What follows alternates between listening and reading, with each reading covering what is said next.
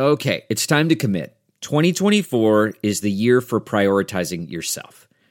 Begin your new smile journey with Byte, and you could start seeing results in just 2 to 3 weeks. Just order your at-home impression kit today for only $14.95 at Byte.com.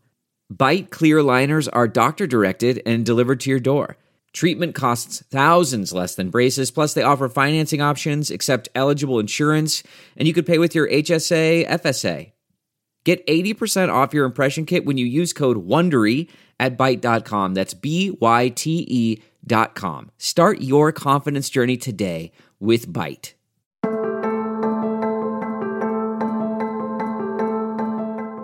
Hi, everybody. Cheryl Atkinson here. Welcome to another edition of Full Measure After Hours. Today, wait until you hear how government scientists are inventing things on our dime, then profiting personally from royalties after the inventions are sold to pharmaceutical companies and other private industry companies.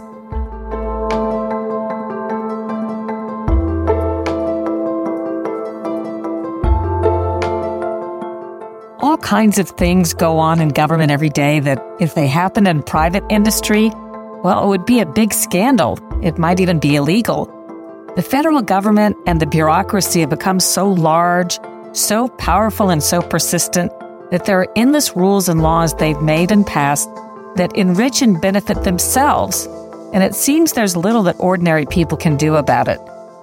This week on Full Measure, Sunday, February 26th, I'm going to take a look at the example of government scientists earning royalties from inventions they discover while working for us and getting paid for the discoveries when they're sold to private companies like the pharmaceutical industry, where they are then considered proprietary rather than public, and then the pharmaceutical industry shares the royalties back with the scientists. It's as if we, the taxpayers, are subsidizing an invention arm for private industry that works for the financial benefit of the companies and the scientists, but not the taxpayers who are footing the bills. A nonprofit watchdog group, which has dug deeply into this, is called Open the Books, and it's produced some startling results. In this podcast, we hear an extended interview with founder and CEO of Open the Books, Adam Andrzejewski.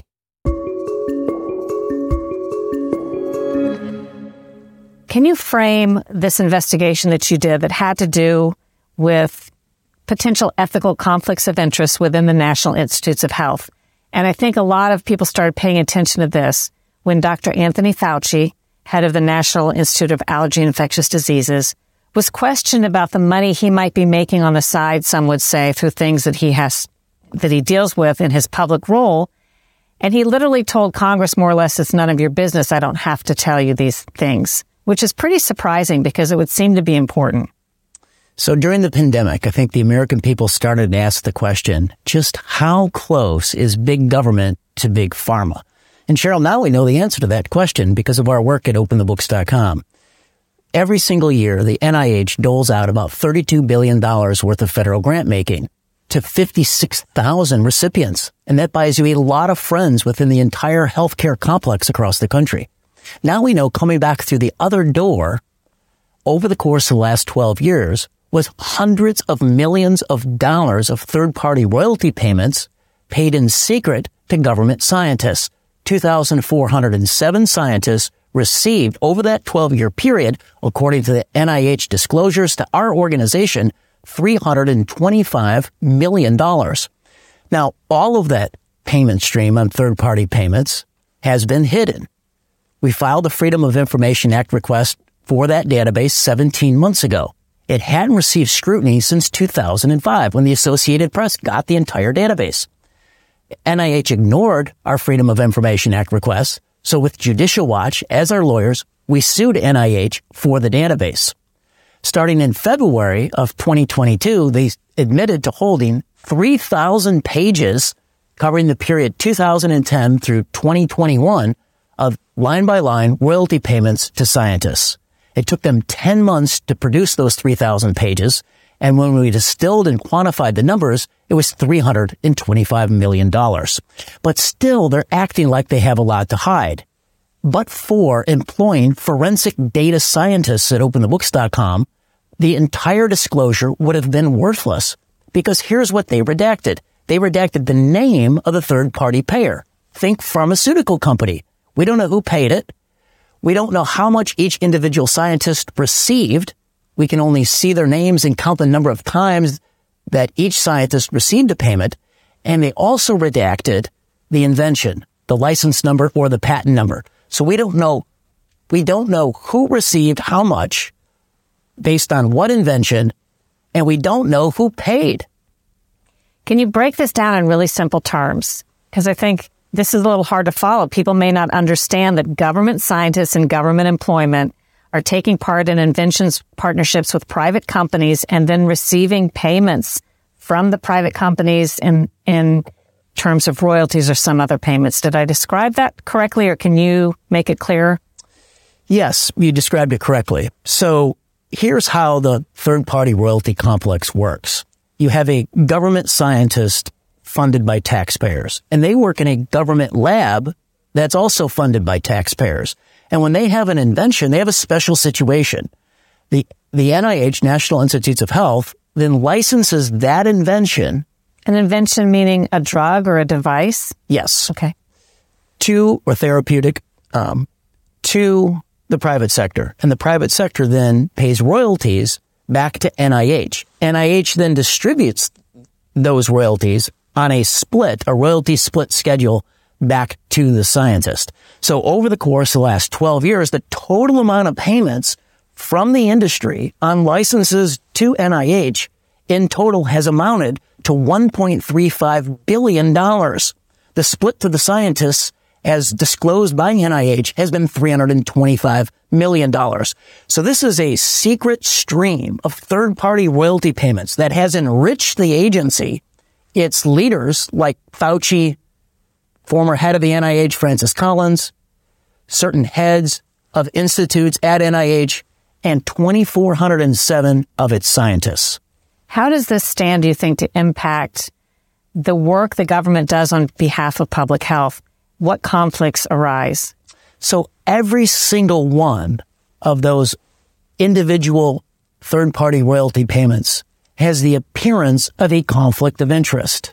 And that's been the position of OpenTheBooks.com, but it is also the position in the U.S. House Appropriations hearing with acting NIH Director Lawrence Tabak in the hot seat, being questioned by Michigan Representative John Molinaire. And after 3 minutes of questioning on the conflicts, on ethical conflicts, potential pay-to-play issues, Molinaire admits, yes, every single line has the appearance of a conflict of interest, but trust us, we have firewalls in place. In the big picture, could things like this stand to impact the government's policy when it comes to COVID or other public health issues in terms of what they recommend, what they don't recommend? So the first COVID-19 vaccine to get use authorization outside of the national emergency was the Pfizer vaccine, the Comirnaty vaccine. And Comirnaty is licensed through NIH on a royalty sharing agreement. So in 2020, the NIH received on all of their licenses $63 million of third-party royalties. In 2021, the agency admits in their annual report that number jumped to $127 million in large part because of the Pfizer license. NIH has received tens of millions of dollars from Pfizer on their COVID-19 vaccine. Does that mean NIH helped invent the vaccine and then licensed some of the technology to Pfizer? Yes. What does that imply? Right, exactly. That NIH invented certain aspects of the vaccine that was licensed to Pfizer. When they developed it, they have to pay that royalty. And so NIH is receiving tens of millions of dollars from Pfizer on those royalty payments. And it's interesting, at arm's length, what I'm going to say next is very interesting. The Pfizer vaccine receives the first use authorization from the FDA to be used outside of a national emergency. So think about that. If the president ended the national emergency on COVID-19, Pfizer was the first vaccine and would have been the only player in the COVID-19 vaccine space. But what happened? There were other vaccines. Right. There was a vaccine with Moderna, and NIH sued Moderna to get on the patent application. Moderna left NIH off of that patent application, and NIH sued to go on it. And discussions are ongoing, and Moderna says they'll cut NIH in as well on third-party license royalty payments. As an outsider, it seems to me that government scientists working on technology and inventions on our time, we, the public, own the resulting product, and that if it's licensed to a private company and the company pays back, it should pay us back, meaning taxpayers. That should go against the budget, not to the individual scientists. How is it they're able to reap an individual benefit? So there are so many issues in play, but the government scientists, they do have a special deal that doesn't exist in the private sector. If you're a government scientist at, say, Pfizer, and if you come up with a discovery, you don't get the royalty payments. Pfizer gets the royalty payments. But the government scientists, the right to be able to accept these third-party paid royalties. Now, in 2005, when this database last had transparency and scrutiny from the Associated Press via Freedom of Information Act request, the complex on third-party royalties was a lot smaller.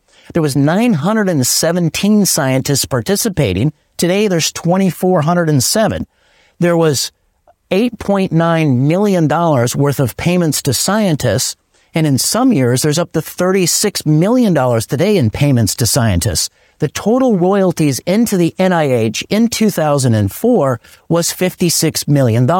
And today, in 2021, that number has risen to $127 million. So the complex and the numbers in play are a lot larger today. But even in 2004, there was 51 scientists that had burnt down, by their own admission, the firewall between their inventions and their acceptance of royalties and the continued work on their invention with additional taxpayer dollars. And one of those 51 scientists was none other than Anthony Fauci. He had accepted $45,000 between 1997 and 2004 for the invention of an AIDS drug with his deputy at his institute, Clifford Lane. Fauci recognized the conflict of interest on its face. They had put $36 million worth of taxpayer money into enhancing his own invention, and he's the director of the institute, and he said he would donate his royalties to charity. His deputy, Clifford Lane, said he wouldn't donate his royalties to charity, but he would keep those dollars. What have you been able to learn in the latest disclosures about Anthony Fauci's royalty payments? So Anthony Fauci received between 2010 and 2017 about 24 royalty payments. He's not a large royalty receiver. Again, we can't see the amounts that he's received, but we can count the number of times he's received a payment. His congressional testimonies, he's represented that his royalties are de minimis. They're not a lot of money. However, his institute at NIH, there's 27 institutes, and his institute is the number 2 largest receiver of royalty payments.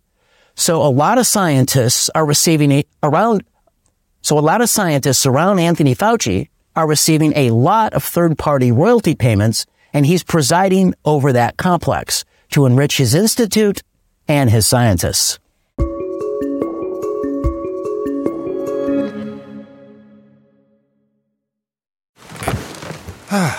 The comfort of your favorite seat is now your comfy car-selling command center, thanks to Carvana. It doesn't get any better than this. Your favorite seat's the best spot in the house. Make it even better by entering your license plate or VIN and getting a real offer in minutes.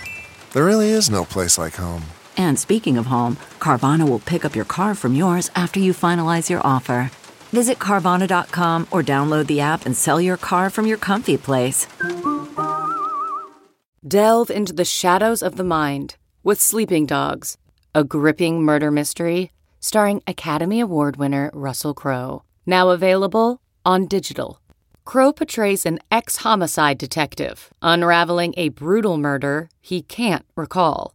Uncovering secrets from his past, he learns a chilling truth. It's best to let sleeping dogs lie.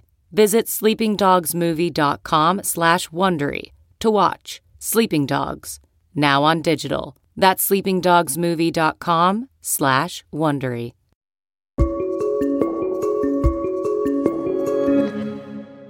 What about the case of Robert Gallo? So Robert Gallo is one of the foremost scientists in the AIDS space. So back in the middle 1990s, he discovered the virus that created HIV. There was controversy around this because the Pasteur Institute in France said he used their technologies to come up with his findings. They sued NIH over the patent royalties and over the discovery, and it got to such a level that the two heads of state, President Reagan and in France, Mitterrand, they had a negotiated deal where they would agree to split the credit and split the royalties. That led to Gallo allegedly being forced out of the NIH in 1995. In 1996, Gallo goes over to the University of Maryland and with $16 million of appropriation, founds the Institute for Human Virology. From 2008 through 2021, that institute alone has taken nearly $500 million worth of federal grants out of Health and Human Services and other federal agencies, the Centers for Disease Control, the National Institutes of Health itself, on federal grant making for the projects that they are working on. Robert Gallo also then spun off from that government institute a for-profit entity called Prospectus. Prospectus has received about $140 million worth of grant making from Health and Human Services and the Department of Defense. Gallo wasn't done. In 2011, he founds a nonprofit organization. So now he's got a government organization where he receives at the University of Maryland a salary of $750,000 a year. He had his for-profit entity designed to monetize his findings from his government institute. And now he's got a nonprofit institute called the Global Virus Network. And members of that include the Wuhan Institute of Virology, the federal FDA, and his own institute back at the University of Maryland, the Institute for Human Virology. So when Robert Gallo authors an editorial at the Washington Post saying we don't really need to know the origin of COVID, it all comes back to potential conflict of interest, insiderism, and relationships that Robert Gallo has perfected over the course of the last 30 years. What about the case of Dr. Robert Lowy? So Robert Lowy, since 2015, over at the National Cancer Institute, again, they're one of the 27 institutes at the National Institutes of Health. The National Cancer Institute is the institute that has received the most third-party royalties out of any other institute. And since 2015, Lowy, at parts of 3 times, has been the acting director for about half the time since 2015 at that institute. And Lowy is also one of the top recipients. He's in the top 50 recipients out of 2,400 NIH scientists on the receipt of third-party royalties. He's an active scientist. He's currently publishing. He also heads up and is the chief of an oncology lab over at the National Cancer Institute. So here you have the acting director since 2015 on virtually half the time participating in science and receiving royalties while he makes decisions and directs the institute and also participates and publishes in science. So we want to know from Lawrence Tabak, where's the firewalls with that? And can we trust NIH? It's always trust but verify. If you can't follow the money from the outside, if you can't verify that the rules in place are actually firewalls, we need to be able to follow the money. What justification did the government give for withholding the details on which scientists were getting how much money from what companies? Seems to me that would be a required disclosure because they are working for us on public time, paid with public salaries, using public facilities. Seems like they would have to give that. So there are exceptions to the Freedom of Information Act where an federal agency could redact sensitive information. So the NIH, and we don't agree with this, we're in federal court right now with our lawyers, Judicial Watch, attempting to unredact the database. they have cited exemptions on trade secrets and the personal privacy of its scientists. And we vehemently disagree with both of those exceptions. What are the outstanding questions to be answered in sort of the big picture, not about the individual scientists, but from a public standpoint? We need to be able to follow the money. The American people rightfully suspect during the pandemic that big government was very close to big pharma. And without being able to follow the money on a line-by-line basis of which scientist is receiving how much from what entity for what invention, you simply can't follow the money. You can't do outside oversight. And unelected bureaucrats are running the entire American healthcare complex without any scrutiny. They're basically telling the American people, sit down, shut up, pay up, we'll run things. And that's not how the federal government is supposed to operate. And then my last question has to do with if you have an idea how much funding comes through NIH. I know there's a lot of, for research. I know there's research funding that comes directly from the pharmaceutical industry, but I assume NIH is the biggest grantor of research funds outside of that, which implies a whole lot about the kind of control government bureaucrats who may have political or other personal motivations, how much they can do to sort of control the research landscape in this country. So our data shows at openthebooks.com that every single year, NIH doles out $32 billion in federal grant making to 56,000 entities. And that basically buys you the entire American healthcare space, buys you a lot of friends, buys you a lot of allies, and there's great incentive to stay on the establishment narratives that NIH disseminates on public health policy. So are you, as in the healthcare space, NIH basically, they're the 600-pound gorilla.